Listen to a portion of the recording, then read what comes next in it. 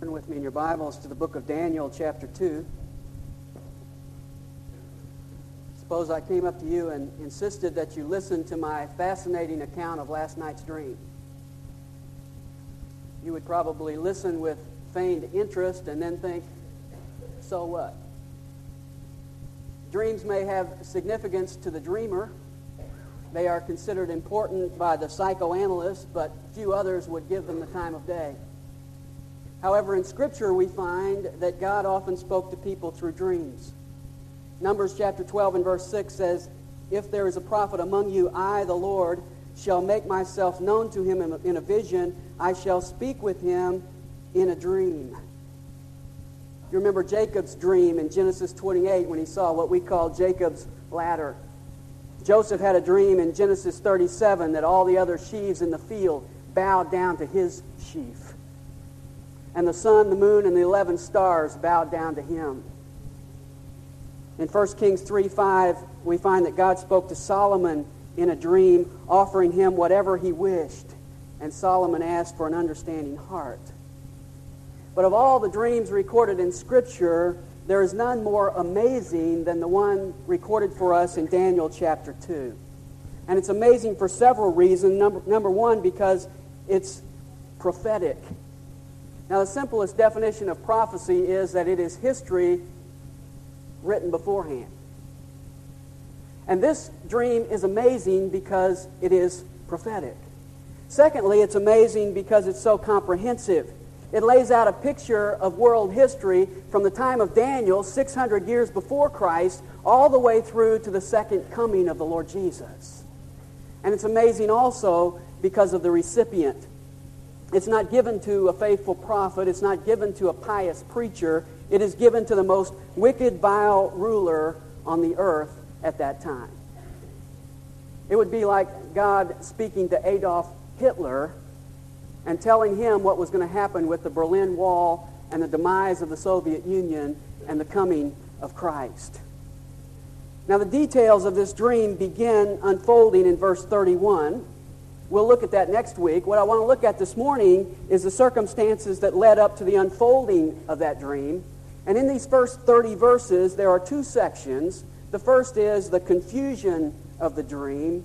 The second is the character of Daniel. First of all, we see the confusion of the dream in verses 1 to 13. And here we're going to see four things that were brought about by this dream. Number one is distress in verses 1 to 3. Notice verse 1. "Now in the second year of the reign of Nebuchadnezzar, Nebuchadnezzar had dreams, and his spirit was troubled, and his sleep left him." Now, Nebuchadnezzar was the ruler of the world. He was secure on his throne. All his enemies were subdued or in captivity. You would think that he would sleep like a baby. Maybe that's a bad analogy for those of us, you who have newborns. Let's say he would sleep like a cat on a thick pillow. But he had a royal case of insomnia. He tossed and turned in his bedchamber, and when he finally did fall asleep, we're told that he had a dream. Or as verse 1 specifically says, he dreamed dreams, which tells us that he had a series of dreams. However, it seems that it was just one dream repeated over and over again, because when he gets to verse 3, he uses the singular. It was a dream. And this dream apparently was so bizarre and troubled him so much that he couldn't get back to sleep. Now let me add a footnote here. Verse 1 says this occurred in the second year of Nebuchadnezzar. That's a little bit confusing, because we're told in chapter 1 that it was Nebuchadnezzar who brought Daniel into captivity. Daniel went through 3 years of training in Babylon, and now we're told at the beginning of chapter 2 that it's the second year of Nebuchadnezzar. Now, how can that be? You say, well, maybe this occurred during chapter 1. Maybe this is a flashback to earlier. Well, we might think that until we get to the end of chapter 2, and chapter 2 and verse 48 tells us that the king makes Daniel the ruler over the whole province of Babylon. So if that occurred before Daniel graduated, then chapter 1 and verse 19 doesn't make a whole lot of sense when Daniel graduates and the king puts him in his personal service. If he was already the ruler over the province of Babylon, then that would be senseless. So it's evident that what takes place here in chapter 2 had to happen after chapter 1. You say, well, then how do we explain this timing? Well, it's really very simple. We explain it by the fact that the Babylonians reckoned the reign of a king differently than the Jews. When a king died and his predecessor took over, they didn't start measuring his years until the Babylonian New Year, which was equivalent to our April 1st. So the period when he fulfilled the previous year of his successor was not counted as a year of reign. It was referred to as his rise to accession, his year of accession. Nebuchadnezzar's father was a fellow by the name of Nabopolassar. He died September 7th, 605 BC. And so Nebuchadnezzar reigned for 7 months before the Babylonian New Year, when his first year actually began. It would be kind of equivalent to the election we just had. We just elected Joanne Emerson to finish the last 2 months of the term of her deceased husband. We also elected her to a 2-year term. Now, at the end of that 2-year term, are you going to say she has been in office 2 years or 3 years? You see, the Babylonians would say 2 years. The Jews would say 3 years. Now, I say that because critics come to the book of Daniel and they look at this dating and they say, that's an error. But what's happening here is simply that Daniel is dating his book according to the Babylonian way of reckoning. In fact, if you go back to Daniel chapter 1 and verse 1, it says it was the 3rd year of Jehoiakim, king of Judah, and Daniel doesn't give us the year of Nebuchadnezzar because this was his year of accession. If we translated that into Jewish reckoning, it would be the 4th year of Jehoiakim and the 1st year of Nebuchadnezzar. Now hold that in your mind and look at Jeremiah chapter 25. Stay with me on this. Jeremiah 25, verse 1. The word that came to Jeremiah concerning all the people of Judah in the 4th year of Jehoiakim, the son of Josiah, king of Judah, that was the 1st year of Nebuchadnezzar, king of Babylon. See, Daniel says it was the 3rd year of Jehoiakim. Jeremiah says it was the 4th year. The critics say, aha, there's an error in the Bible. Well, what's going on? They are using 2 different systems of reckoning time because they were living in 2 different countries. And what's interesting is that if Daniel had wanted to line up with Jeremiah, he could have, because Jeremiah wrote before Daniel did. In fact, when we get to Daniel chapter 9 and verse 2, we will find that Daniel was reading from the book of Jeremiah. So if he had wanted to line up his timing with Jeremiah, he could have done that, but he chooses to reckon the time according to the Babylonian method. So when we come to chapter 2 and verse 1, it's the 2nd year of Nebuchadnezzar, but Daniel has already ended his 3 years of schooling when the dream occurs. You say, well, God has never spoken to me in a dream. Why would he choose to speak to a pagan king? Well, you know, it's not uncommon in Scripture. In Genesis chapter 20 and verse 3, we find that God spoke to Abimelech and said, don't touch Sarah, Abraham's wife. In Genesis 41, we find that Pharaoh had a dream. 7 fat cows and 7 skinny cows. 7 years of plenty, 7 years of famine. Why did God speak to Nebuchadnezzar on this occasion? Well, I think there's several reasons. Number one would be that Israel was morally and spiritually as bad off as the Chaldeans. If God was looking for a spiritual ruler, Jehoiakim was just as far away from God as Nebuchadnezzar was. But secondly, and more importantly, God is going to reveal through this dream the times of the Gentiles, which is the times of the Gentile nations that ruled, and Nebuchadnezzar is the first Gentile world ruler. And so it's fitting that he would speak to him with this dream that lays out the history or coming future history of the world empires. And then thirdly, of course, God used this event to elevate Daniel to a place of leadership in Babylon. And so he had to do that by speaking this dream to Nebuchadnezzar and having Daniel interpret it. Now, how did the dream happen? Look over at verse 28. It says at the end of that verse, "This was your dream and the visions in your mind while on your bed. As for you, O king, while on your bed, your thoughts turned to what would take place in the future, and he who reveals mysteries has made known to you what will take place." Nebuchadnezzar was lying on his bed thinking, I'm not going to live forever. I wonder what's going to happen in the future. And when he went to sleep, God answered that question in the form of a dream. And Nebuchadnezzar apparently sensed that this was no ordinary dream by his reaction. He couldn't sleep for the rest of the night. And when the morning light came, it says in verse 2 that he gave orders to call in the magicians, the conjurers, the sorcerers, and the Chaldeans to tell the king his dreams. So they came in and stood before the king. He calls in his brain trust. 4 areas of people. The first is the magicians. That's a word that comes from a root word that means pin. And some have assumed that this, therefore, means scholars. However, others believe it means fortune tellers. It's probably a combination of both. These were part of the academic world and part of the occultic world combined together. Second group is conjurers. That means the astrologers, the stargazers, those who studied the horoscopes. The third group is the sorcerers. These would be like modern-day mediums, those involved in witchcraft. In fact, the Sumerian logogram of this word is the sign of death inside a mouth, which indicates the idea of those who spoke to the dead. And then the fourth group mentioned here is the Chaldeans, which would be the wise men. They were originally a group of people in southern Babylonia. In fact, you remember that Abraham was from Ur of the Chaldees.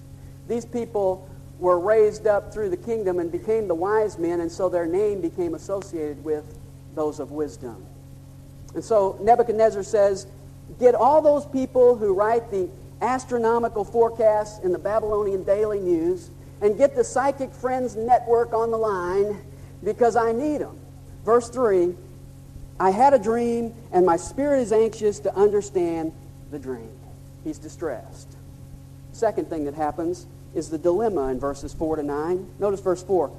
Then the Chaldeans spoke to the king in Aramaic, O king, live forever. Tell the dream to your servants, and we will declare the interpretation.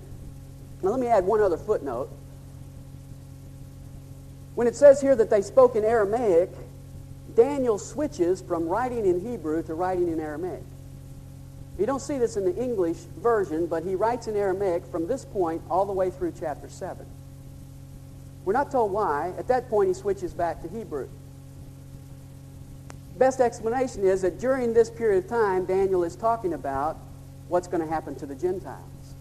And so he chooses to use their language, the language he has studied for 3 years. And so when he reminds us they were speaking in Aramaic, he switches over to Aramaic and writes in Aramaic as long as he's writing about the Gentiles. And then in chapter 8, he switches back to concentrating on Israel, and he switched back to Hebrew. Now, these wise men are pretty confident in verse 4. They come in and say, O king, live forever. You always had to say that to the king. But then they say, tell us the dream and we'll interpret it. Now, these fellows studied dreams, and the way they did that was that they would ask people to tell them what their dreams were. They would write them down.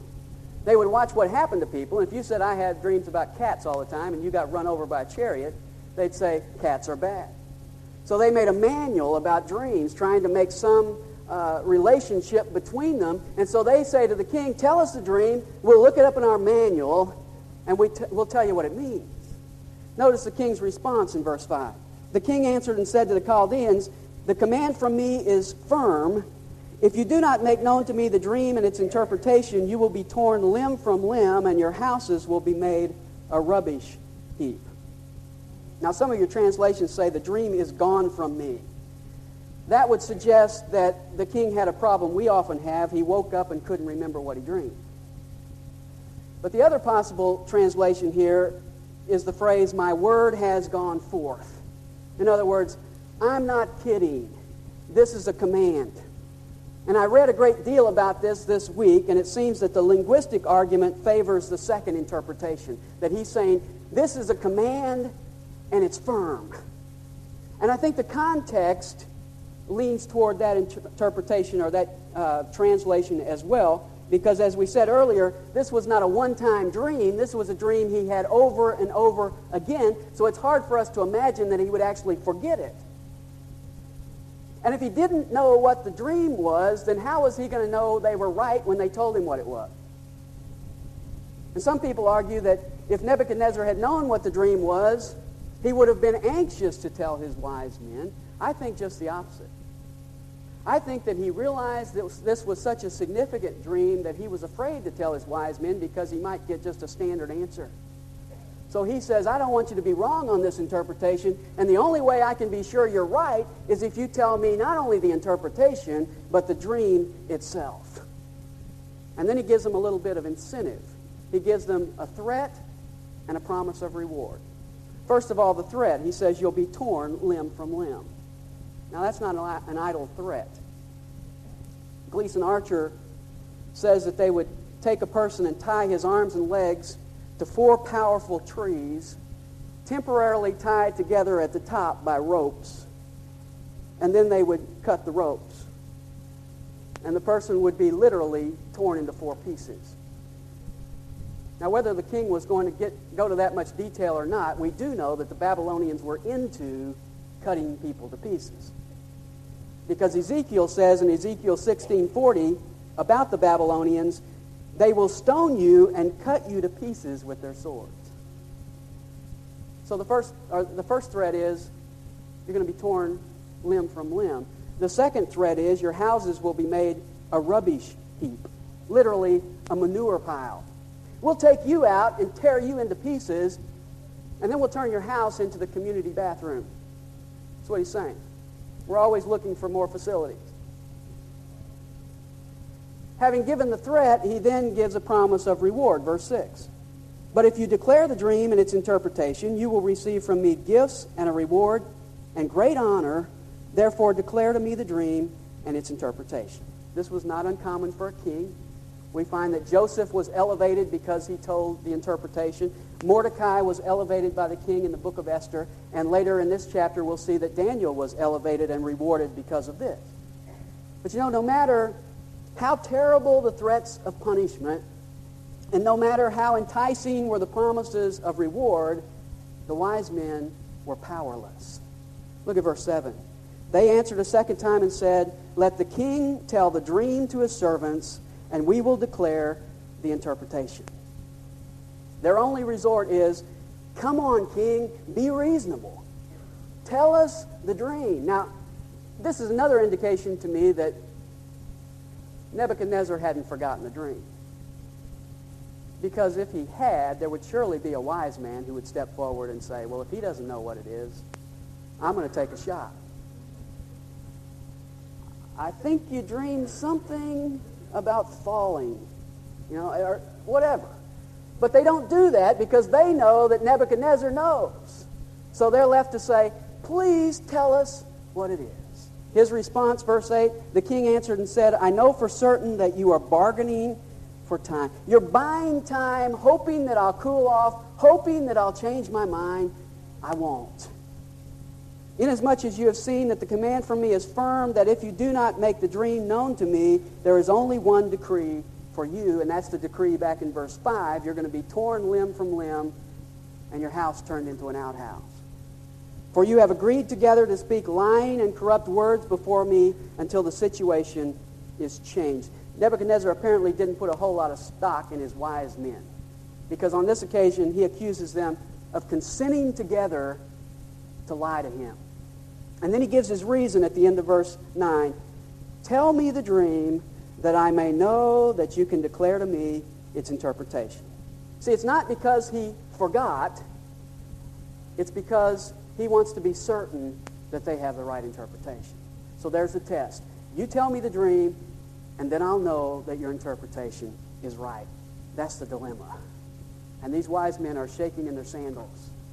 Which brings us to the third point, the deficiency in verses 10 and 11.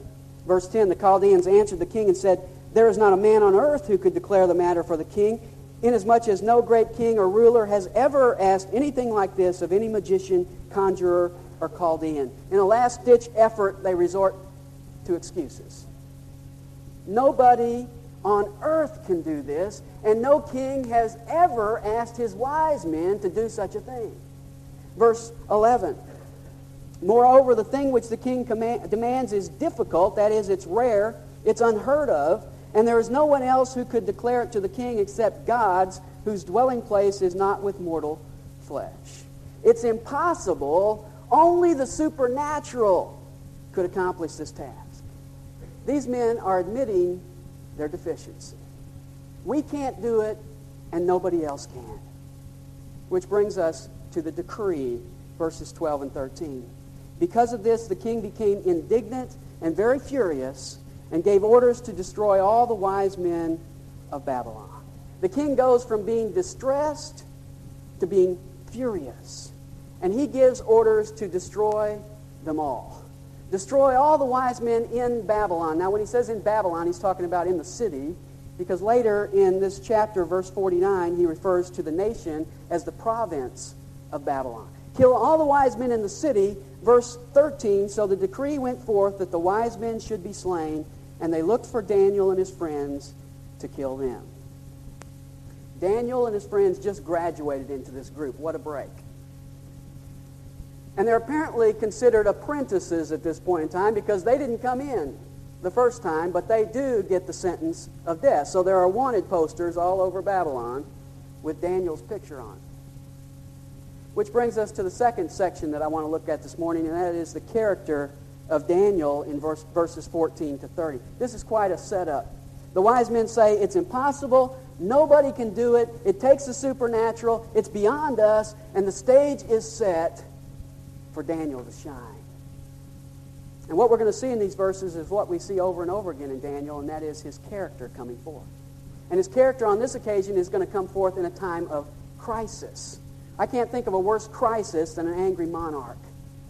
And we're going to learn 6 things about Daniel that are 6 characteristics that we also need in times of crisis. First of all, Daniel was composed. Verse 14. "Then Daniel replied with discretion and discernment to Arioch, the captain of the king's bodyguard, who had gone forth to slay the wise men of Babylon. He answered and said to Arioch, the king's commander, 'For what reason is the decree from the king so urgent?' Then Arioch informed Daniel about the matter." Bad news traveled fast, and Daniel heard that he was a wanted man. And you can imagine the panic and the turmoil, wise men fleeing all around. But Daniel was cool, he was calm, he was composed. Arioch, the captain of the bodyguard, literally, he is the captain of the executioners.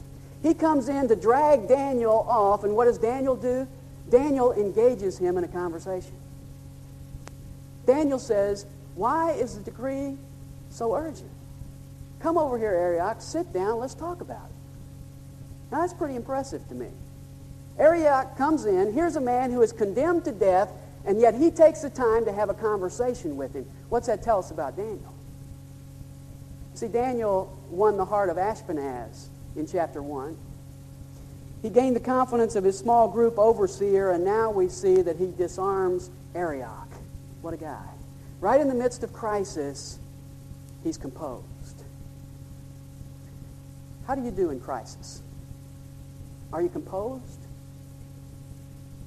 You know, if you can't stay composed in crisis, you'll have trouble ministering.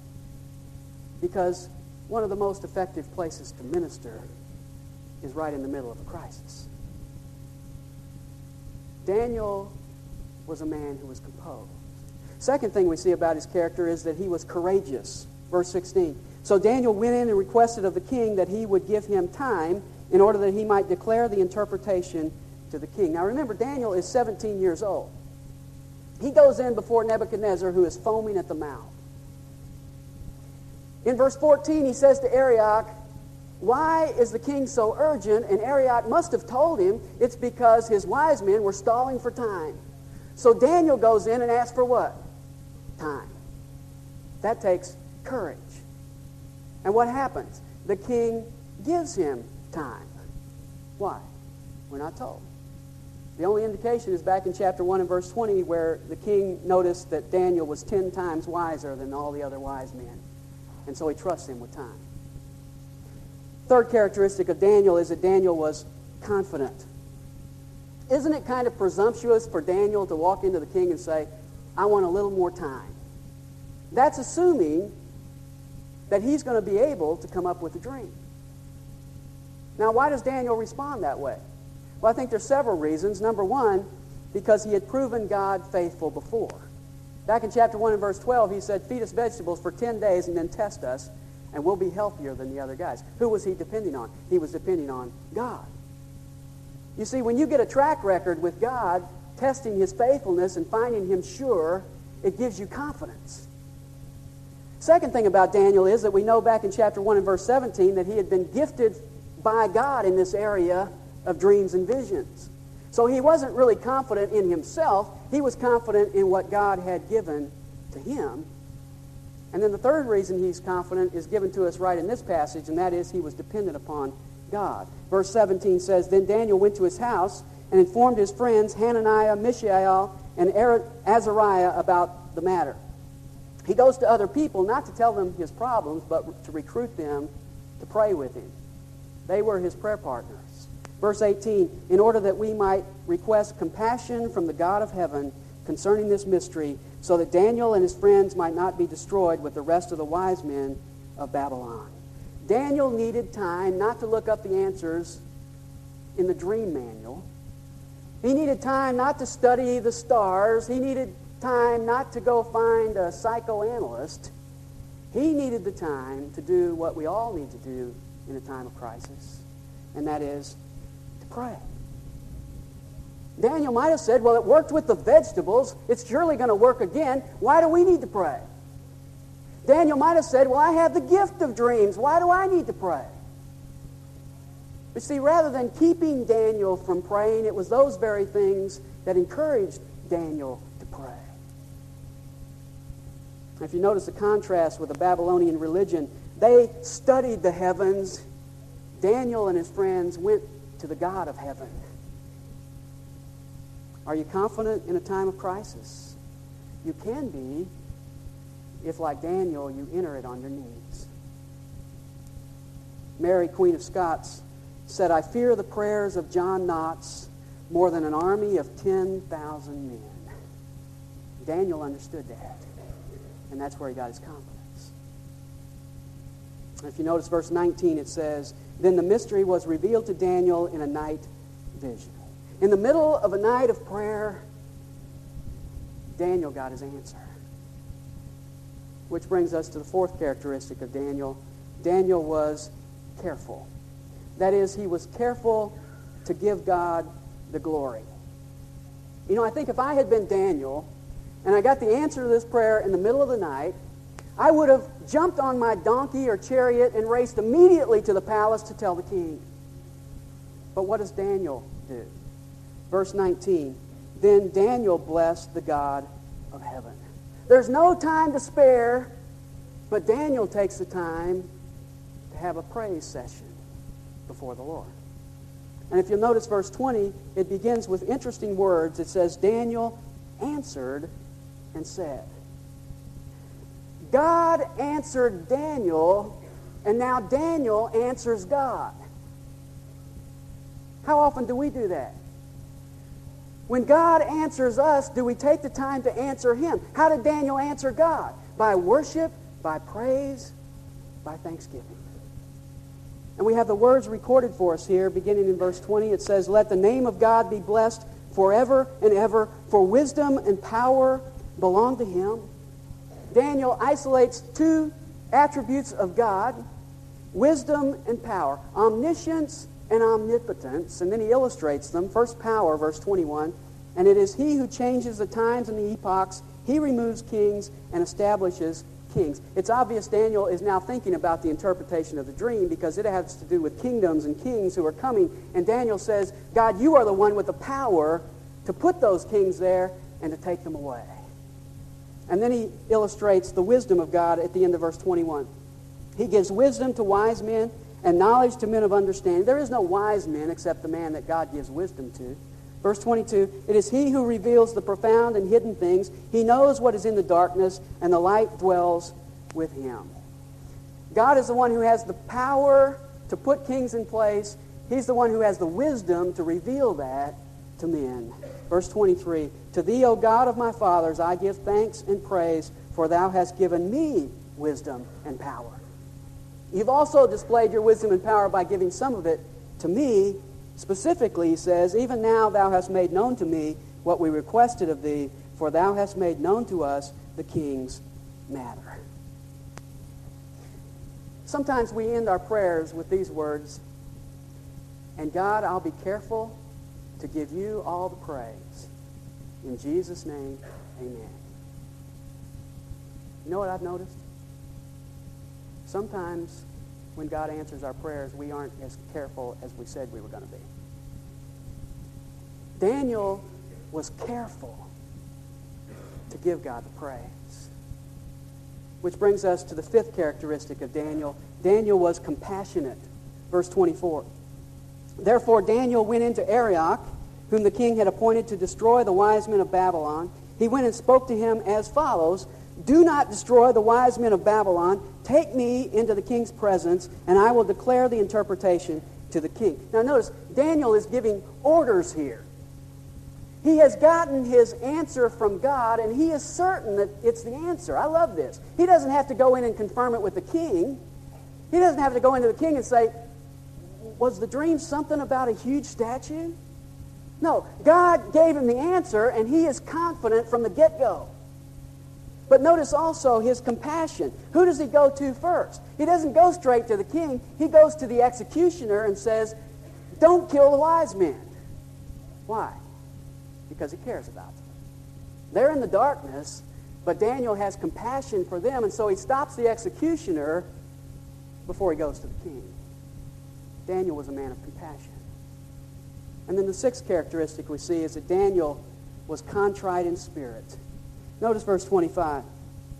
Then Arioch hurriedly brought Daniel into the king's presence and spoke to him as follows, I have found a man among the exiles from Judah who can make the interpretation known to the king. Now, isn't that interesting? Arioch comes in smugly and says, I have found a man. No, he found you. But see, Arioch wants to take the credit. But what impresses me is what Daniel doesn't do here. Daniel doesn't say, wait a minute, I found you. If anybody's going to get credit, I ought to get credit. That's not Daniel. Because Daniel is contrite in spirit. Verse 26. Then the king answered and said to Daniel, whose name was Belteshazzar, are you able to make known to me the dream which I have seen and its interpretation? Notice verse 25. Arioch says, I got a man who can give you the interpretation, and the king is quick to say, can you give me the dream and the interpretation? And Daniel's response in verse 27 is, as for the mystery about which the king has inquired, neither wise men, conjurers, magicians, nor diviners are able to declare it to the king. Your wise men were right. No man can declare this to you. However, verse 28, there is a God in heaven who reveals mysteries, and he has made known to King Nebuchadnezzar what will take place in the latter days. What man cannot do, God has done. And then he goes on to say in verse 28, this was your dream and the visions in your mind while on your bed. As for you, O king, while on your bed, your thoughts turned to what would take place in the future, and he who reveals mysteries has made known to you what will take place.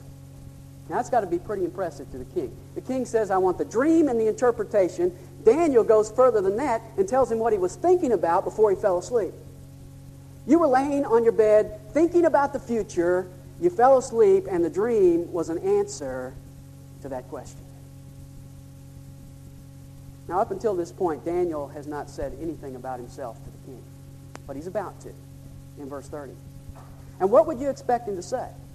I mean, we know that Daniel was good-looking, intelligent, 10 times wiser than anybody else. He was spiritual. He has every human reason to be proud. But I want you to notice what he says in verse 30. But as for me, this mystery has not been revealed to me for any wisdom residing in me more than in any other living man, but for the purpose of making the interpretation known to the king and that you may understand the thoughts of your mind. This isn't based on any wisdom in me. I am simply a conduit by which God has made known his message to you. Now, isn't that refreshing? What a humble guy. He is contrite in spirit. And Daniel is expressing the attitude we all should have. I mean, if God can use a donkey to rebuke a money-loving prophet like Balaam, if he can use a raven to take fresh bread and meat to Elijah, if he can use a rooster to rebuke backsliding Peter, then why is it that we think we're so impressive when God uses us? You see, God doesn't need a great vehicle. It just takes a great God. And when we grasp that, we have grasped a lot. Daniel is a man for a crisis. He was rightly related to himself, rightly related to God, and rightly related to others. He was rightly related to himself in that he was composed and courageous. He was rightly related to God in that he was confident in God and careful to give him the praise. And he was rightly related to others in that he was compassionate and contrite in spirit. He loved them, and he didn't see himself as better than them. And that's the very reason why God used him. And God is looking for men and women with those same characteristics that he can use today. May God help us to be such people.